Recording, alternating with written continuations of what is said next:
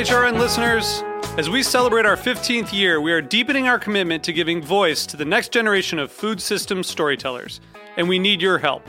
Our internship and fellowship programs help activate new possibilities for underrepresented and underestimated young people through experiential journalism, audio engineering, and production training.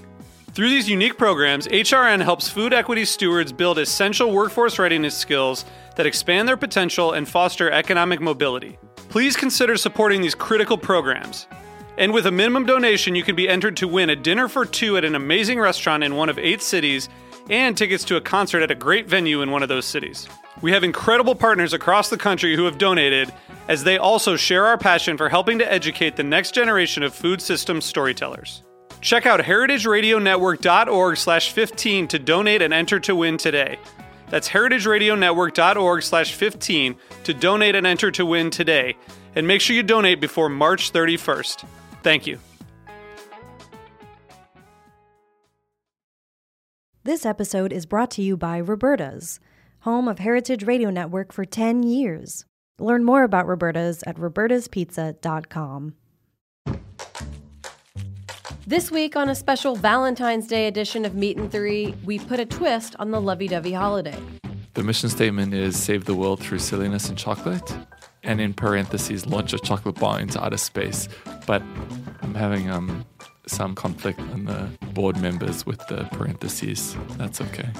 He cited that in his area there used to be 30 dairy farms and now there are 3.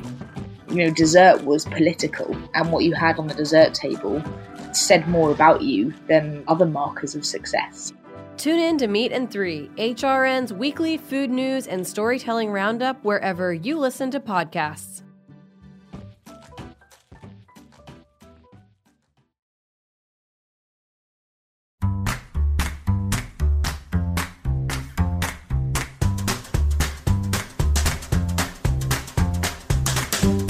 Hi, I'm Allie Kane. Welcome to In the Sauce, a podcast about building and growing consumer brands.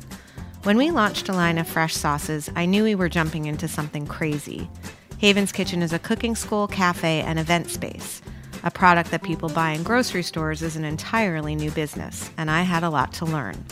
So in my efforts to get myself educated, I started meeting everyone I know and respect who could advise me on production and distribution, sales and legal, PR, and social media. Then I started having those conversations here as a podcast so that other entrepreneurs can learn from them as well. This is the story of Haven's Kitchen sauces, but it's also the story of every growing brand because we're all in the sauce. Today, I'm speaking with Maya Kaimal, the original refrigerated sauce queen. Maya launched her line of fresh Indian simmer sauces in 2003, and since then has built a brand synonymous with quality and nutritious, accessible Indian food. Maya's sauces, chips, and ready-to-eat dal and rice are available in 7,000 stores, including Whole Foods, Sprouts, Safeway, Albertsons, Costco, Target, Walmart, and many, many more. Maya's products are consistently praised by media, critics, and consumers, and I'm so happy to have her here today to share some of the wisdom she's gained in 16 years in the business. Welcome. Thank you. So this is a big day for me. I feel like I'm really excited. I really am. You were one of the first people that I sort of looked to for why isn't anyone else doing fresh sauce? And you were, you were doing it very, very early on.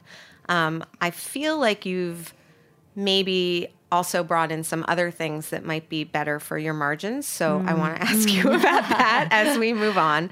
But I just feel like I'm sort of speaking to someone who can be very helpful for me. So I'm grateful that you're here. Well, thank you. No, it's great to be here. It's been an interesting journey. Yeah.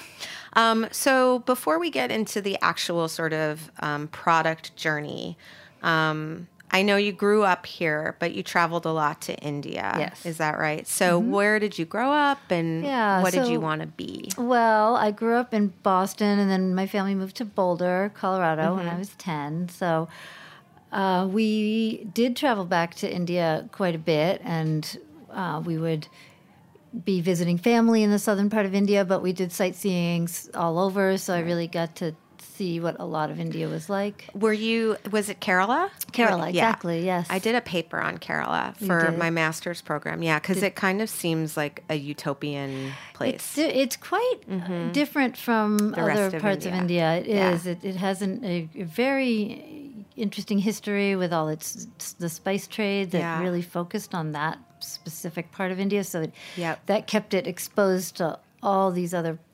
cultures. The Portuguese, the Dutch, the English were there, and the Arabs way before that, the Phoenicians, the Chinese, trade winds. Yes, trade winds, exactly. Well, it's interesting because the way, and this is a little just food trivia, there's a huge difference between northern Indian cuisine and southern Indian cuisine because there's this mountain range kind of in the middle. And so if you picture it, just all of the winds that are going to the bottom of the continent was, all of those ships carrying all of those different people with all of those different spices and ingredients. It's kind of amazing. And monsoons helped kind of bring the boats in. Yeah, exactly.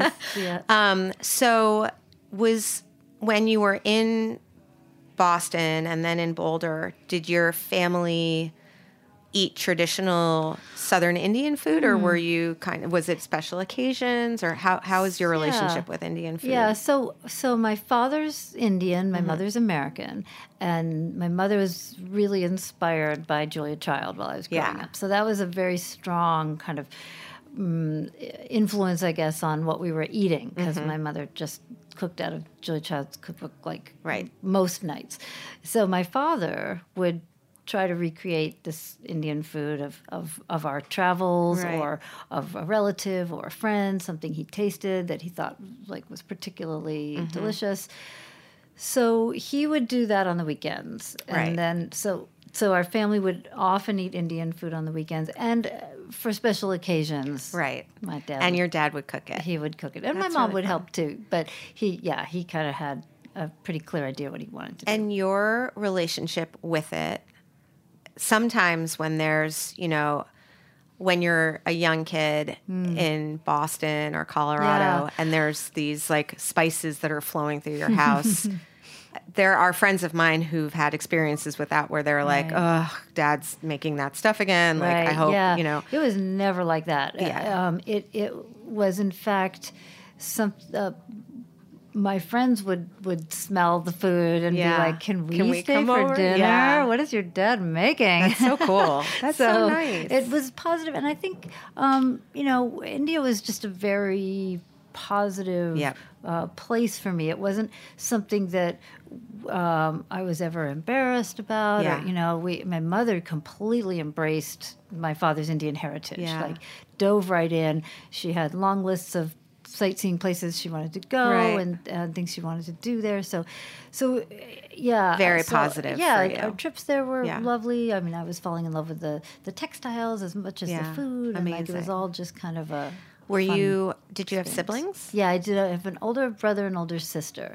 And were you the young kind of scrappy left on her own one, or were you quiet, or were you what was your? Yeah, I was the youngest, and I was quieter. I was kind of letting my make the mistakes. Letting them sort of figure stuff out and just observing. Yes, that my youngest definitely learns from everything that I don't like that the older four do, and then is basically a prince. So he gets all of the, and everyone's like, oh, really? Because I think he's kind of perfect.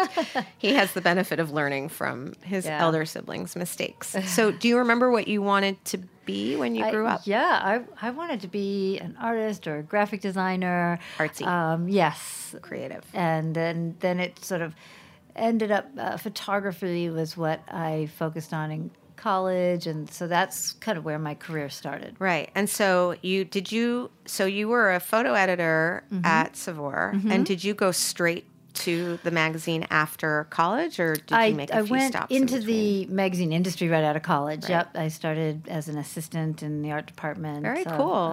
Of magazine, and then moved worked at some Hearst magazines, Time Inc. I was Always sort of moving food? through. No, women's magazines. Right. One was Us Magazine, Entertainment. So, no, it was only when I got to Savour that I really got to bring together my two biggest passions. Amazing. And how do you remember sort of what did that inspire in you? Or do you remember sort of like what you took out of that experience, marrying those two things that you loved so much? Well, I mean, I was utterly devastated when I got laid off, I'll tell you that, because it was like, wait a minute, this is the perfect job for me.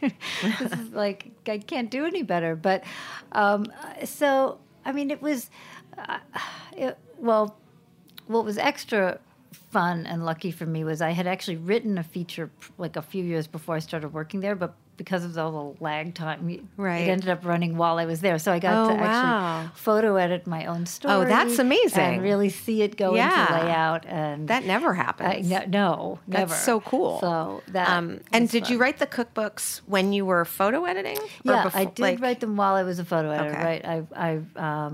My second one came out when I was at Savour, and my first one came out a few years before. So you had a very successful career. I mean, the fact that you were able to publish 2 cookbooks and be a photographer at, a pretty important food magazine. And this is a while ago, but I mean, even then that was a big deal. Well, I mean, it was a lot, having this sort of side hustle thing with the cookbooks going right. kind of like, but it was,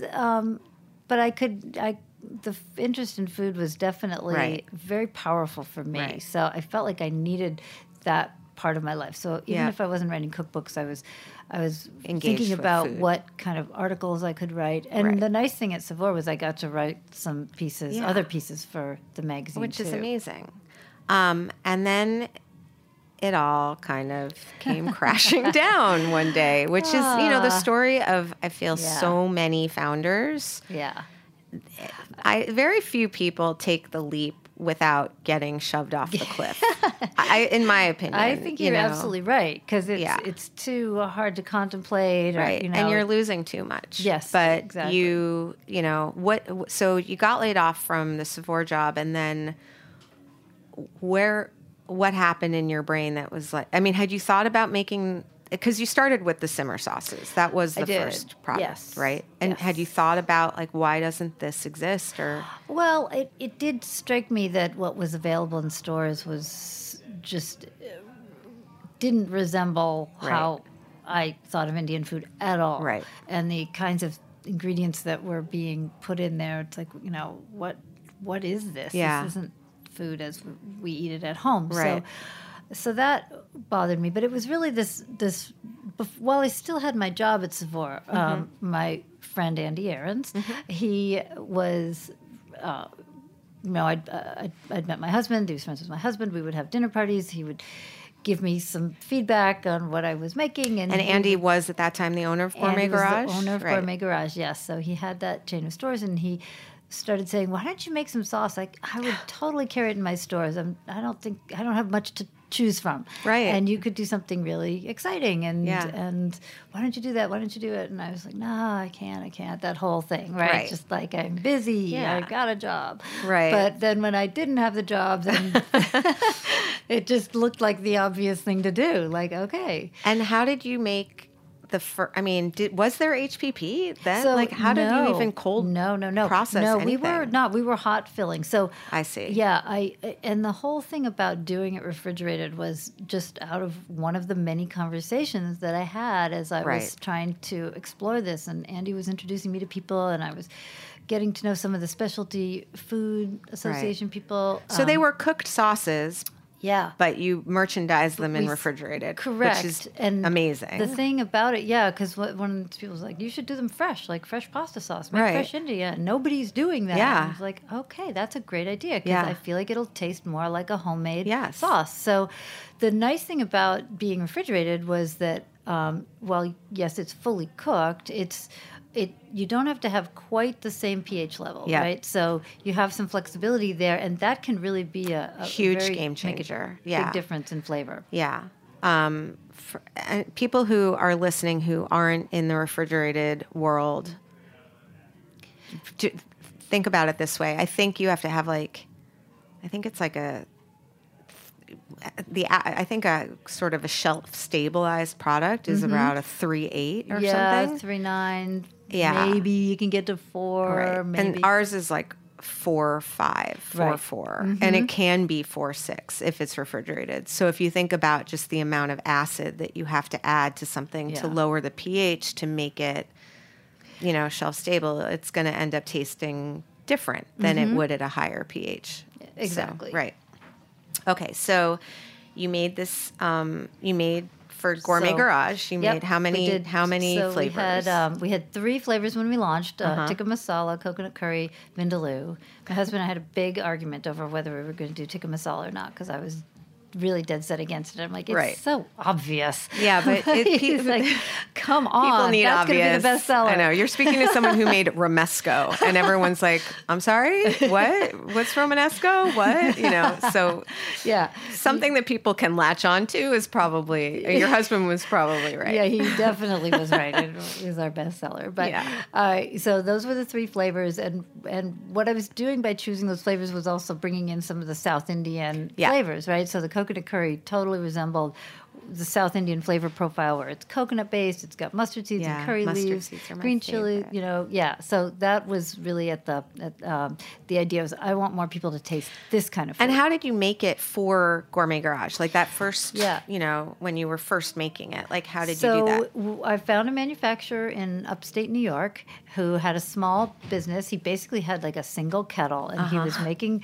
fresh pesto for some of the New York City gourmet shops. And he was willing to take a chance on this kind of unknown Indian product. So cool. And what was your shelf life at that point? So actually pretty good. We were able to get, right off the bat, we got 90 days. Wow. That's amazing. And then we were eventually able to get to 120 days. Great. So, but it was not, it didn't have to move quickly. The stores had some time. Right. No, it's great. And did you have a plan at that point? I mean, I guess there were like 6 Gourmet Garages or something like that. Yeah. Were you like, let's see how we do here, and then maybe I'll go start talking to other stores, or what was the plan? I actually had 3 first customers. So the Gourmet Garage was one, Kalustyan's was one, right? Because I was very friendly with the owners, and so they were willing to take it on too. Yeah. And then Fairway, I was actually able to sell it into as well. So that was kind of a chance to figure out how we were, how we were doing, how it was going to work. And they all did really well with it, kind of right off the bat, which was like very surprising to all of us. But it was just, it was really. I mean, it's really good. So the question I always ask around now is like, when do you remember a moment where you knew you had a business? Like, do you remember a moment where you're like, okay, I'm going to do this, or now we're going to invest some real time and energy, or now this is my job? Well, so, I mean, I just remember one moment of that sense that like, oh my God, I think this could actually work, was when Fairway was calling me, like, the stuff is flying. Yeah, amazing. We can't keep it on the shelf. Yeah. And I was like, oh my God, that's happening at Fairway? Yeah. Wow. So it just, it made me feel confident about walking into the other retailers in New York City and just saying, hey, we're moving this much product in a week at Fairway. You really should have us. And then getting a New York Times review and Florence Fabricant's column just kind of sealed the deal because that I had the great thrill of seeing people walking around with that clipping in the store and looking for our product. No, it's great. So. Amazing. Okay, we're going to take a little break, and then when we come back, you're going to just basically walk us through the next 16 years in a half an hour. Okay. It should be easy. We'll be right back.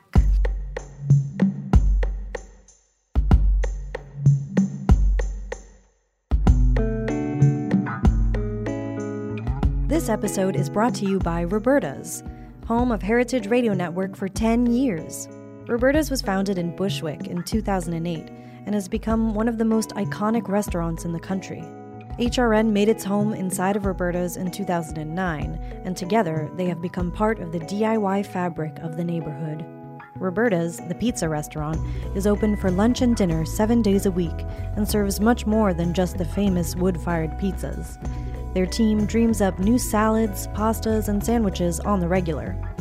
Roberta's Tiki Bar is alive and well in the back garden, serving up frozen drinks in the summer and hot toddies in the winter.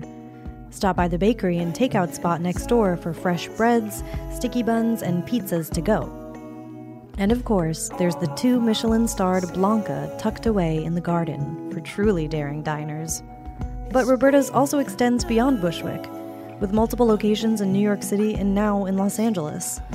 You can also find their frozen pies in grocery stores around the country. The spirit of Roberta's, like Heritage Radio Network, is everywhere. Here's to many more years of pizza-powered radio. Learn more about Roberta's at robertaspizza.com. I'm back with Maya Kaimal, the founder and chief everything of the eponymous company. Okay, so 2003, you got on the shelves. Yep. By 2004-ish, you knew you had a thing.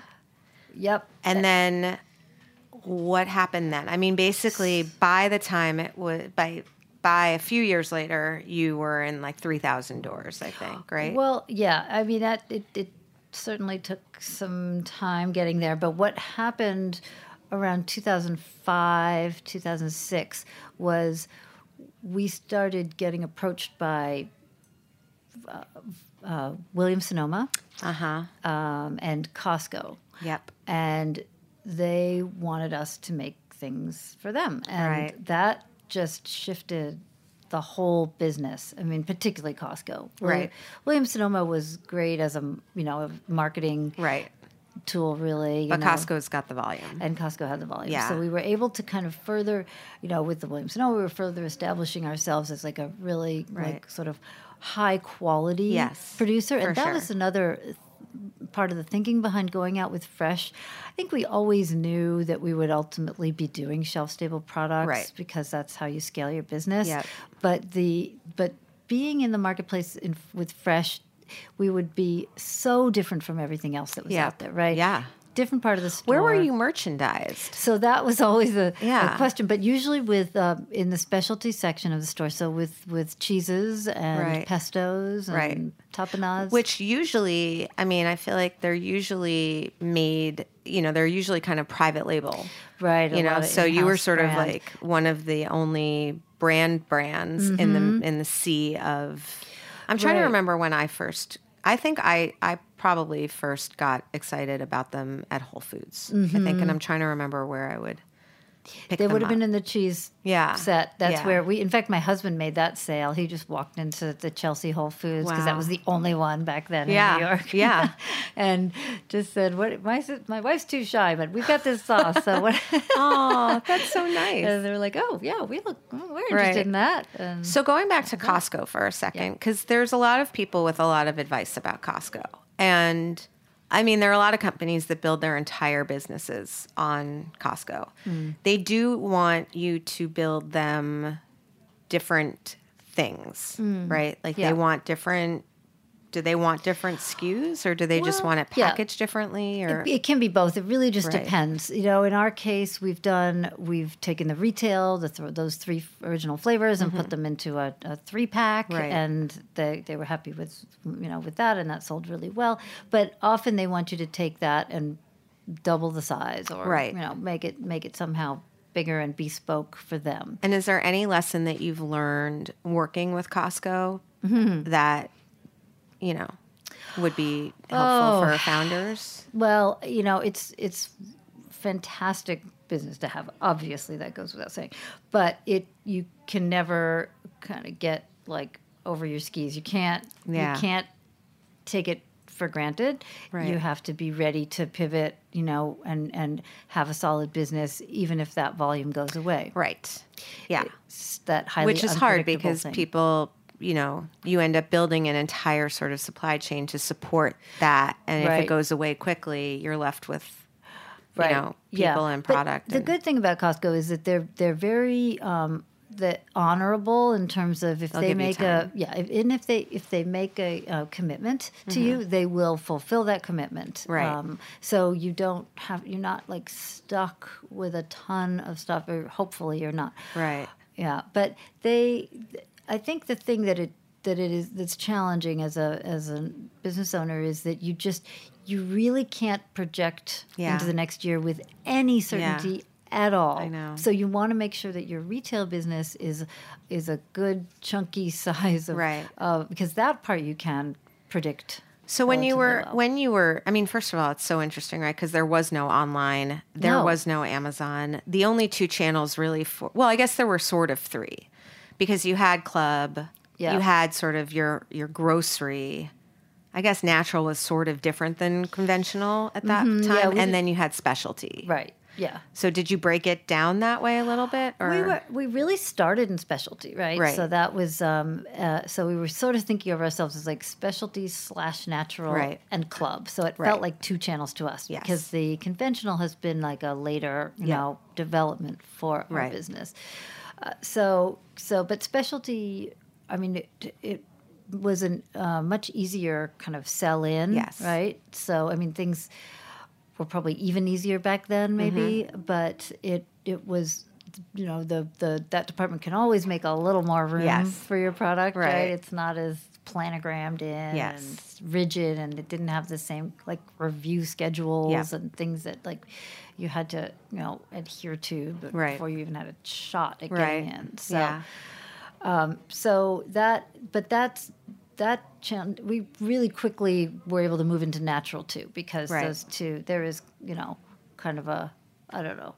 I think those two relate well to each other, same kind of consumer. Yeah. I mean, I think the lines are getting a little blurred now. I remember people, like, even when I first started, thinking about this, they were like, there's natural, there's conventional, there's progressive conventional, there's progressive natural. It's like, okay, Yeah. like what?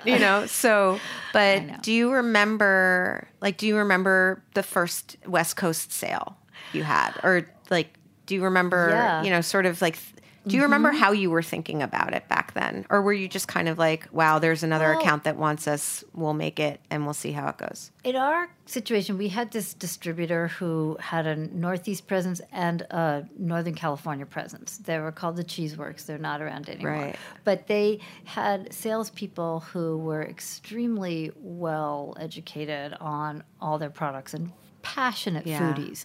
So they weren't just like filling Yeah. orders. They were out there Right. selling. That's amazing. They had Whole Foods too. So in that case, we were like, we just want to go wherever you guys Yep. go. So Yep. help build our business out. So because they also had Whole Foods, it was like getting into all these nice cheese shops and then getting into Whole Foods Yeah. on the East Coast and the West Coast, and then started filling in Yep. in the middle. So, but those coasts obviously are the places that are receptive to this kind of new, And did ethnic you think food. about it like, okay, we're building brand in these accounts and we're like getting volume from Yes. Costco? Yes, Right. We were using It's a the good way to volume. think about it. The Costco enabled us to really build out our infrastructure, or Right. just our staffing. We brought on our first CEO, and we could only afford him because we had the Costco volume. Right. So yeah. What made you decide to bring on a CEO? Because I think I know pretty well where my strengths lie, Right. and I thought if the business is going to rely on me like 100% for growth, it's probably not the best thing for the business. It would be better served by someone who really kind of understood the marketing and ops pieces and there's a lot. And you were able to afford that from the sales from the product, or did you have to go raise money No, to do we didn't that? have to raise any money. I mean, this was Wow. also a nice thing about, being a fresh product and Yeah. sort of just-in-time manufacturing. Yeah. So, you weren't carrying inventory. Yeah. We didn't have to have a lot of overhead or very anything. cool. So, Yeah, so in that way, we kind of kept our costs pretty low, Right. and we were making money, and It's it was amazing. like, wow, this is Yeah. kind of working. Do you feel like you had any, like, were there a few sort of like, oh, wow, this is not working moments? Like, in between yeah. then? I mean, and- we've had Ups and downs. We've definitely had ups and downs. We've had product launches that failed. We tried launching these fresh chutneys, and they were kind of like dips, and they were delicious, but they had a short shelf life. Right. And so we've and now we're we decided at one point to shrink our fresh retail sauces. Right. I wanted to ask you about that because Ugh. obviously Yes, that's a big question That was for a me. lesson learned. Oh my gosh. So yeah, tell me about it. So we have this, still selling the fresh sauces. This is now like 13 years into the business. Right. They had, a really amazing run. Yeah. And then they were How many SKUs were there in fresh at that time? ultimately 6. Okay. We did 6. But we had brought in, this is now a different CEO, because our Right. first one had moved back to West Coast and wanted to move on to other things. So we brought in someone else, and there was a decision made to shrink the size a little bit, right? To go from a 15.5 ounce to an 11.5 ounce, right? So sort of significant, but trying to hit a lower price point and thinking that maybe we would be able to take it into more conventional markets with a lower price point, or like $4.99 instead of a $5.99, $6.99. Which is still, by the way, I mean, today that I don't think people would blink at 15 ounces for $6.99. I mean, it's but clearly Right. it was for lots of reasons. We didn't think about it the right way, because we ended up. It prompted a UPC change, and that is just for all nightmare. you nice people out there, Yeah. don't do it. So let's talk a little bit about this, because I don't actually think that this has come up in the 66 episodes that I've done. But we actually had a UPC change very early on. Our nutty lemongrass was originally peanut lemongrass. And I just was too nervous. I know cashew's also an allergen, but the peanut stuff is scary. So it was only when we were in the 14 New York Whole Foods, but I did want to change the formula. I actually ended up liking the cashew even better. It was a little lighter. It didn't feel sort of as heavy. I guess it's the opposite of light. But I had no idea. I mean, we had to stop selling for 6 to 8 weeks at Fresh Direct and at Whole Foods when we did the change. It was a nightmare getting rid of one SKU and getting the other one on. We had to put a sticker on the new one saying new formula, now with cashews.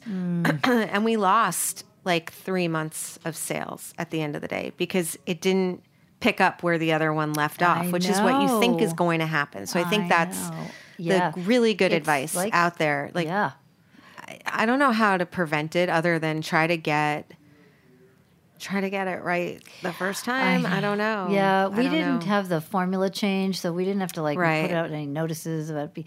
But it's like starting all over again. Right. Because you think people are just going to be like, oh, I'll just get that now instead of what I got last week. But they don't. No, the buyers don't. Yeah. They don't make that switch, and so everything kind of grinds to a halt, and then there you are just trying to resell your same product to all your accounts again, and then by having that hiccup, they've filled your space already, right? So you don't even have the slots anymore. Yeah. So do you feel like had you not done that, you would still have a big fresh presence? Because is it right now, it's mostly in Costco Fresh? That's correct. And yes. everywhere else Costco you're doing sells all a these lot other of our really fresh, cool, innovative things that we'll talk about. But the fresh sauce right now is only in Costco. True. Yes. And do you think you would have kept it in the other stores? Yes. Got it. I think we would have. Right. So okay, that's helpful because I was like, maybe it's just such a nightmare of a business that they decided to get out of it. No, I mean, I will say it. You have to evaluate, like when you have a lot of different kinds of product lines, like the fresh, the chips, the shelf stable sauce. Right. Now, you're selling to 3 different buyers. Yeah. So it's the logistics. It gets complicated, right? Yes. So. Yeah, I know it's interesting because one of the questions that potential investors would always ask me is like, where else, what other categories do you see? And I'm like, first of all, I think there's a lot of runway in this category. Like, Yes. I think we're good for a couple of years. Yeah. But I would just be like, well, So potential investors that are listening to this, I kind of BS'd, but I didn't really, because I do think that there are other categories where a cooking school can help people. Yeah. But what people don't realize is that it's not as if you're doing really well in one place in the store and all of the buyers are just like, sure, come on down. Mm-hmm. You have to sell into those guys just as much. Like you might be doing well in chips, but just because then you launch a yogurt doesn't necessarily mean the dairy buyer is going to be into it. No, it doesn't at all. And so it just complicates your business a lot. So can we talk a little bit about the change? I mean, as we said, there was no Amazon. Mm-hmm. There was no Instagram. There was no direct to consumer. Mm-hmm. Now you have sort of like, you're a legacy company that's got like a very strong consumer base and a reputation that is like perfect in 16 years. But you also have to deal with the fact that there are all these things just coming at you from 85 different directions. How do you think about that? How's the landscape changed for you in a good way? Like, how has it helped you? How do you feel you wish you would have gotten on something earlier? What are your thoughts around all that? Yeah, I think we've made our peace with the fact that our best selling line, our sauces, are never going to be something that works on Amazon. Glass jars, let's just not even worry about that. Right. But Amazon has informed our innovation. Right. So how? We think about, we're doing now pouches with dolls, so they're not glass, right? Mm-hmm. So we think about, okay, it's not that we would never launch another thing in glass. I'm not, it's not like only going to think about Amazon when I'm thinking about innovation, but it's in our minds. Absolutely. Like, could this work on Amazon or not? Right. So that is a factor that it wasn't for us in the beginning. But I do see a lot of new brands. A lot of Indian brands have sprung up in the time since we started our business. That I actually think it's great. Yeah, because I mean, in one way, who was I asking a similar question to? The idea that the category's growing, that more people are exposed to Indian food, to Southern Indian food in particular, that more people know what tikka masala is. Yep. That's going to be good for you because you are sort of the top of the top in that category. Mm-hmm. It means that you have to shift your strategy a little bit because you're not necessarily the only person responsible for educating everybody on what it is. But now you have to compete in a couple of other different ways. People have other choices. Yeah. Right. But, India is a big country. Yeah. The U.S. is a big country. Lots of brands. Plenty of room for lots of us to coexist. Yes. And so, I mean, to me, it's like, I do love seeing the category grow. And I like seeing, slowly but surely more space being allotted to, quote unquote ethnic foods. Right. Global. I like that much better. I know. Yeah. It's troublesome. There's just a lot of weird. Yeah. Yeah.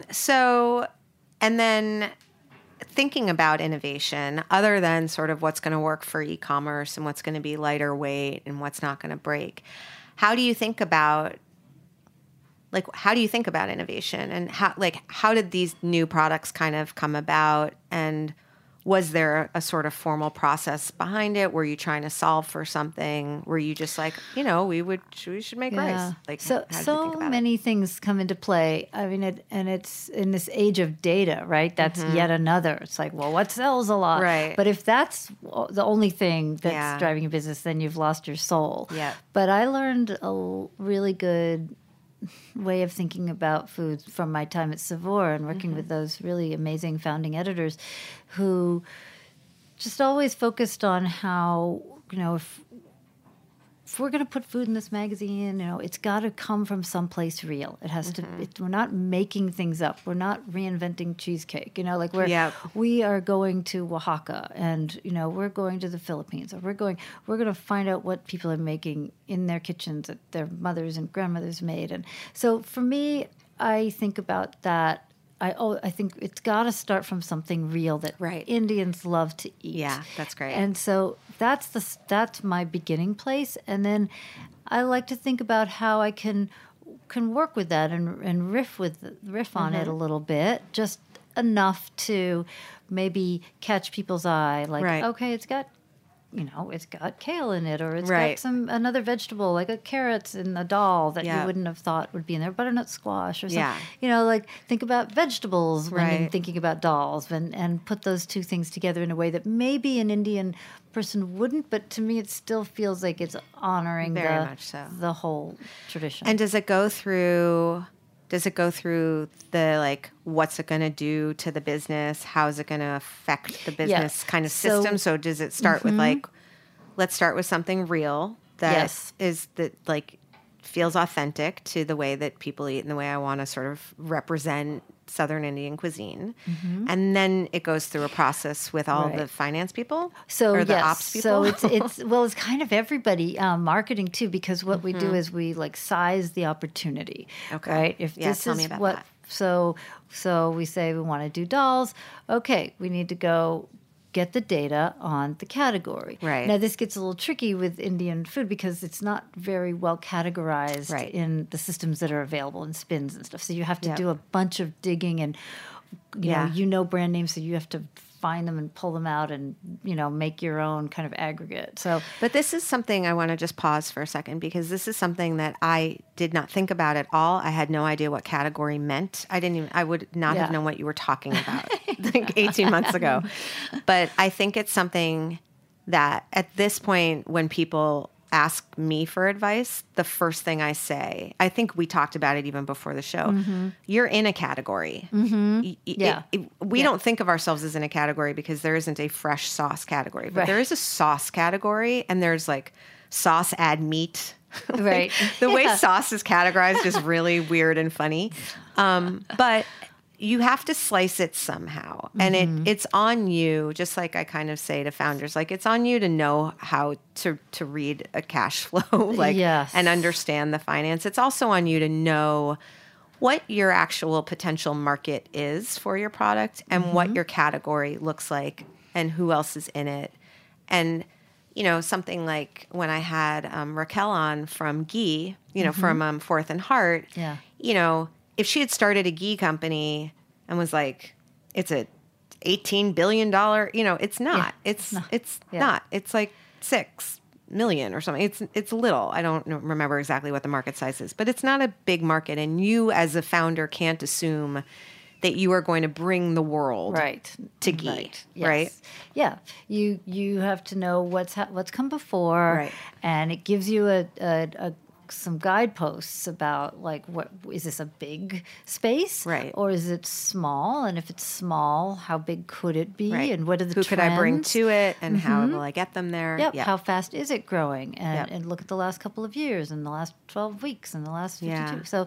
So you just have to know how to use the information that's out there to inform what you prioritize. Have you had any babies, not children, but product babies that just, they're no, Maya, no, we're not doing this one? Yes. Okay. But I'm not even going to say it out loud because I'm still pushing for it. And have you had any that sort of marketing has come to you and been this would be great, and you're no? Yeah. Oh, yeah. Definitely. And again, I don't want to say it out loud because I'll probably end up launching it one day. But that's very funny. But yes, it's a push and pull, right? It's what's trendy right now, and I will just say the whole keto thing. It's okay, I just can't bring myself to build my business around that. If it happens to fit with what we're doing, then I'm good. But I can't contort I like to call myself. it fad agnostic. Yeah. How about that? I like that. Yeah, because, and I mean, you've seen so much. You've seen them come and go. You've seen high carb come and go. You've seen high fat come and go. Call it Atkins, call it keto, call it whatever. Right. Yep. I don't know. I mean, I don't know. So I have thoughts on that, which I will not share right now. So, do you feel like you did anything to sort of educate consumers on these new flavor profiles, even when you were kind of at the various stages of the business? Yeah.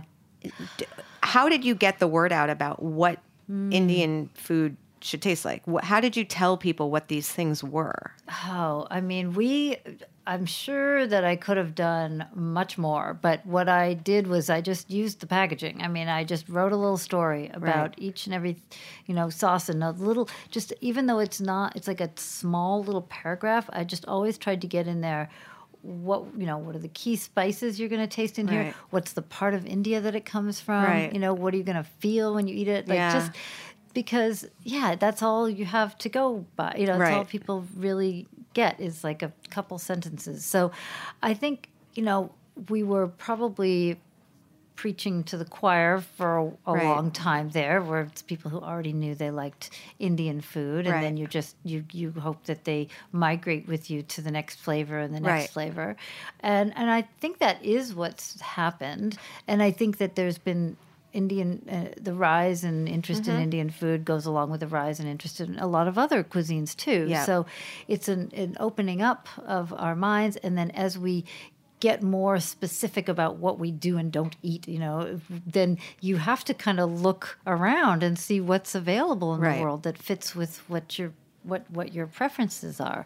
Do you feel like you've shifted? Like, do you feel kind of with the rise of Instagram and social media that you've shifted? I mean, it seems to me like you have made. I feel like it's pretty obvious that there's a deliberate move.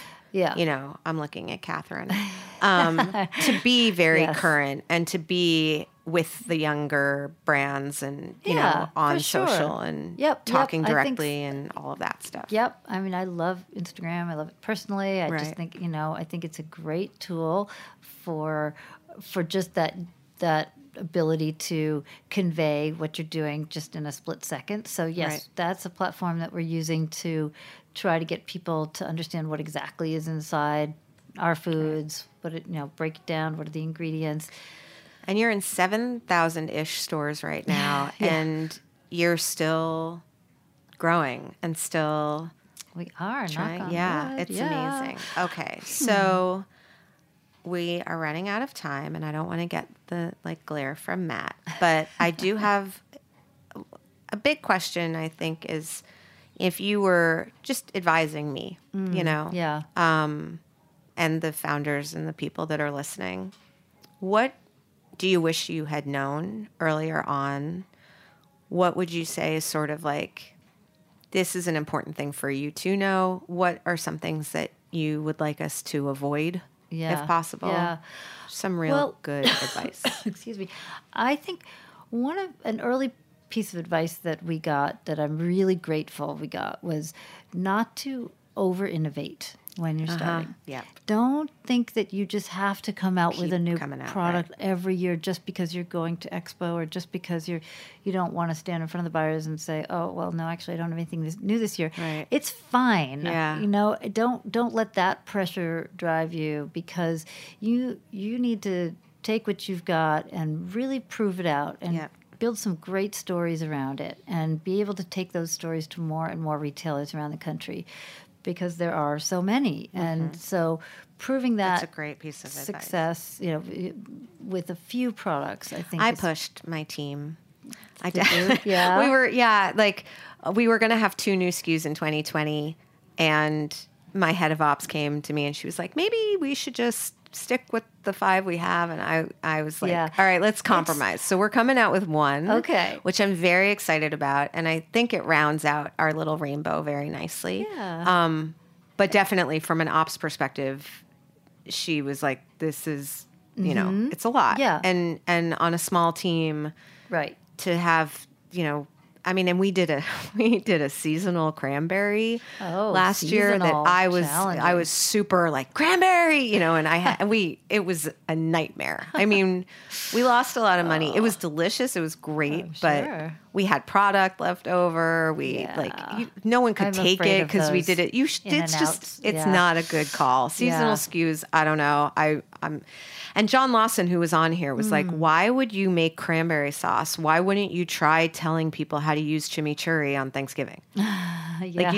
Why would So you what do you've that? I'm like, already well, that got. was a good call. I wish I hadn't done that. Yeah. Okay, so don't over innovate. Anything else? I mean, I think what's going to happen if your business is sort of, doing fairly well is you're going to get approached by a lot of investors. And so you need to have a point of view on that. And I didn't have a particular point of view. I was just like, mildly flattered and just sort of, no, I don't think so. But it's important to understand what that can do for your business. Right. So Because you did ultimately we did. take investment. We did. But recently. Yeah, just in February. Which is amazing. You So- had like 15 years in business, and that was the first time you took outside we had investment. done a little bit of angel, Right. like a small, very small angel round. But yes, basically that was the first investment we took. So, and that someone else had given me that advice that wait as long as you can Right. before you sell Yeah. part of your company. But I think just have those conversations with people who approach you. Just start to educate yourself Right. about what investment means, and talk to other people who took investment, Right. and figure And out what was the ultimate decision for you? Like, So, why the ultimate decision? Well, I to do it? had conversations with people over the years, so I had built up a comfort level with this one particular firm, and so I liked them a lot. And yeah, I mean, our business, we've hit bumps, right? Mm-hmm. And so it was a point where, we actually do need the money now. Right. There's a lot of competition out there. We need Yep. to stay ahead of that. We need to build our distribution out, and we need marketing to really help Yeah. pull that product off the shelf, Yep. because we can get it on the shelf, Yep. but how are we getting it That's what off? we talk about on this podcast all the time. I think it's harder and harder for food businesses not to take outside money. Yeah, and I I do think too. especially the food-driven founders, the people that start it not from like I'm in business school and I'm looking at a white space, Yep. but someone who really just loves the food and wants to create something that doesn't exist. Yeah. We don't tend to be in the position where, we can just kind of like run it for a few years, see what happens, not have any income, not be able, Yeah. it's expensive to do.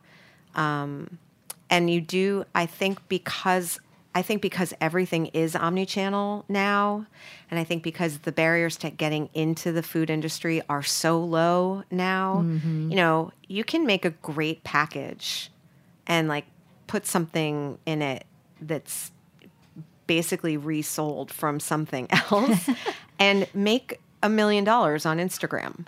You can. I know. And so there's just so much noise that to get out ahead of it, I don't know. I have friends that have done both. Yep.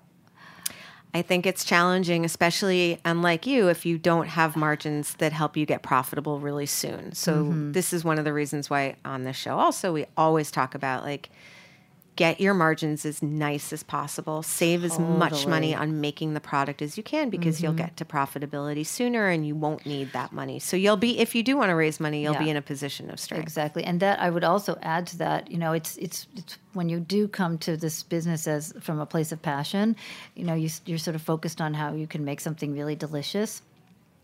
You're not thinking about How much it's going to cost. How much it's going to cost. Yeah. And you have to get, to your point, smart about that very quickly. Like you've got to, you can still have delicious as your goal, but it's got to, you might be making some compromises along the way. Yep. Because that's what life is. Yes. On that note. All right. Anything, best moment, like a moment where you were like, I love my job. Best moment. I mean, I'm sure you've had many. I have had many really great moments. I mean, I do still have that. I mentioned it earlier, but that picture, that image in my mind of that woman walking around Fairway with the clipping Yeah. of my sauce. Like, where is it? I need to find this. Yeah. That's the best feeling in the world. It is. Yeah. I mean, there have been so many. I love what I do. I mean, I really do. So Yeah. it's like, it's a series of great moments. Yeah. I'm just That's very so happy. nice.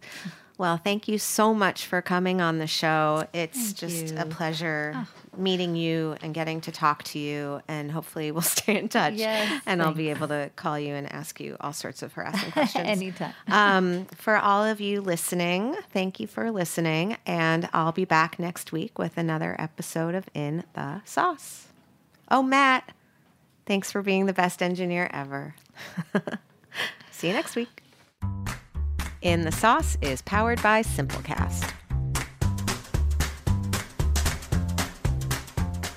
Thanks for listening to Heritage Radio Network, food radio supported by you. For our freshest content, subscribe to our newsletter. Enter your email at the bottom of our website, heritageradionetwork.org. Connect with us on Instagram and Twitter at heritage_radio. You can also find us at facebook.com/Heritage Radio Network. Heritage Radio Network is a nonprofit organization driving conversations to make the world a better, fairer, more delicious place. And we couldn't do it without support from listeners like you. Want to be a part of the food world's most innovative community? Subscribe to the shows you like, tell your friends, and please join the HRN family by becoming a member. Just click on the beating heart at the top right of our homepage. Thanks for listening.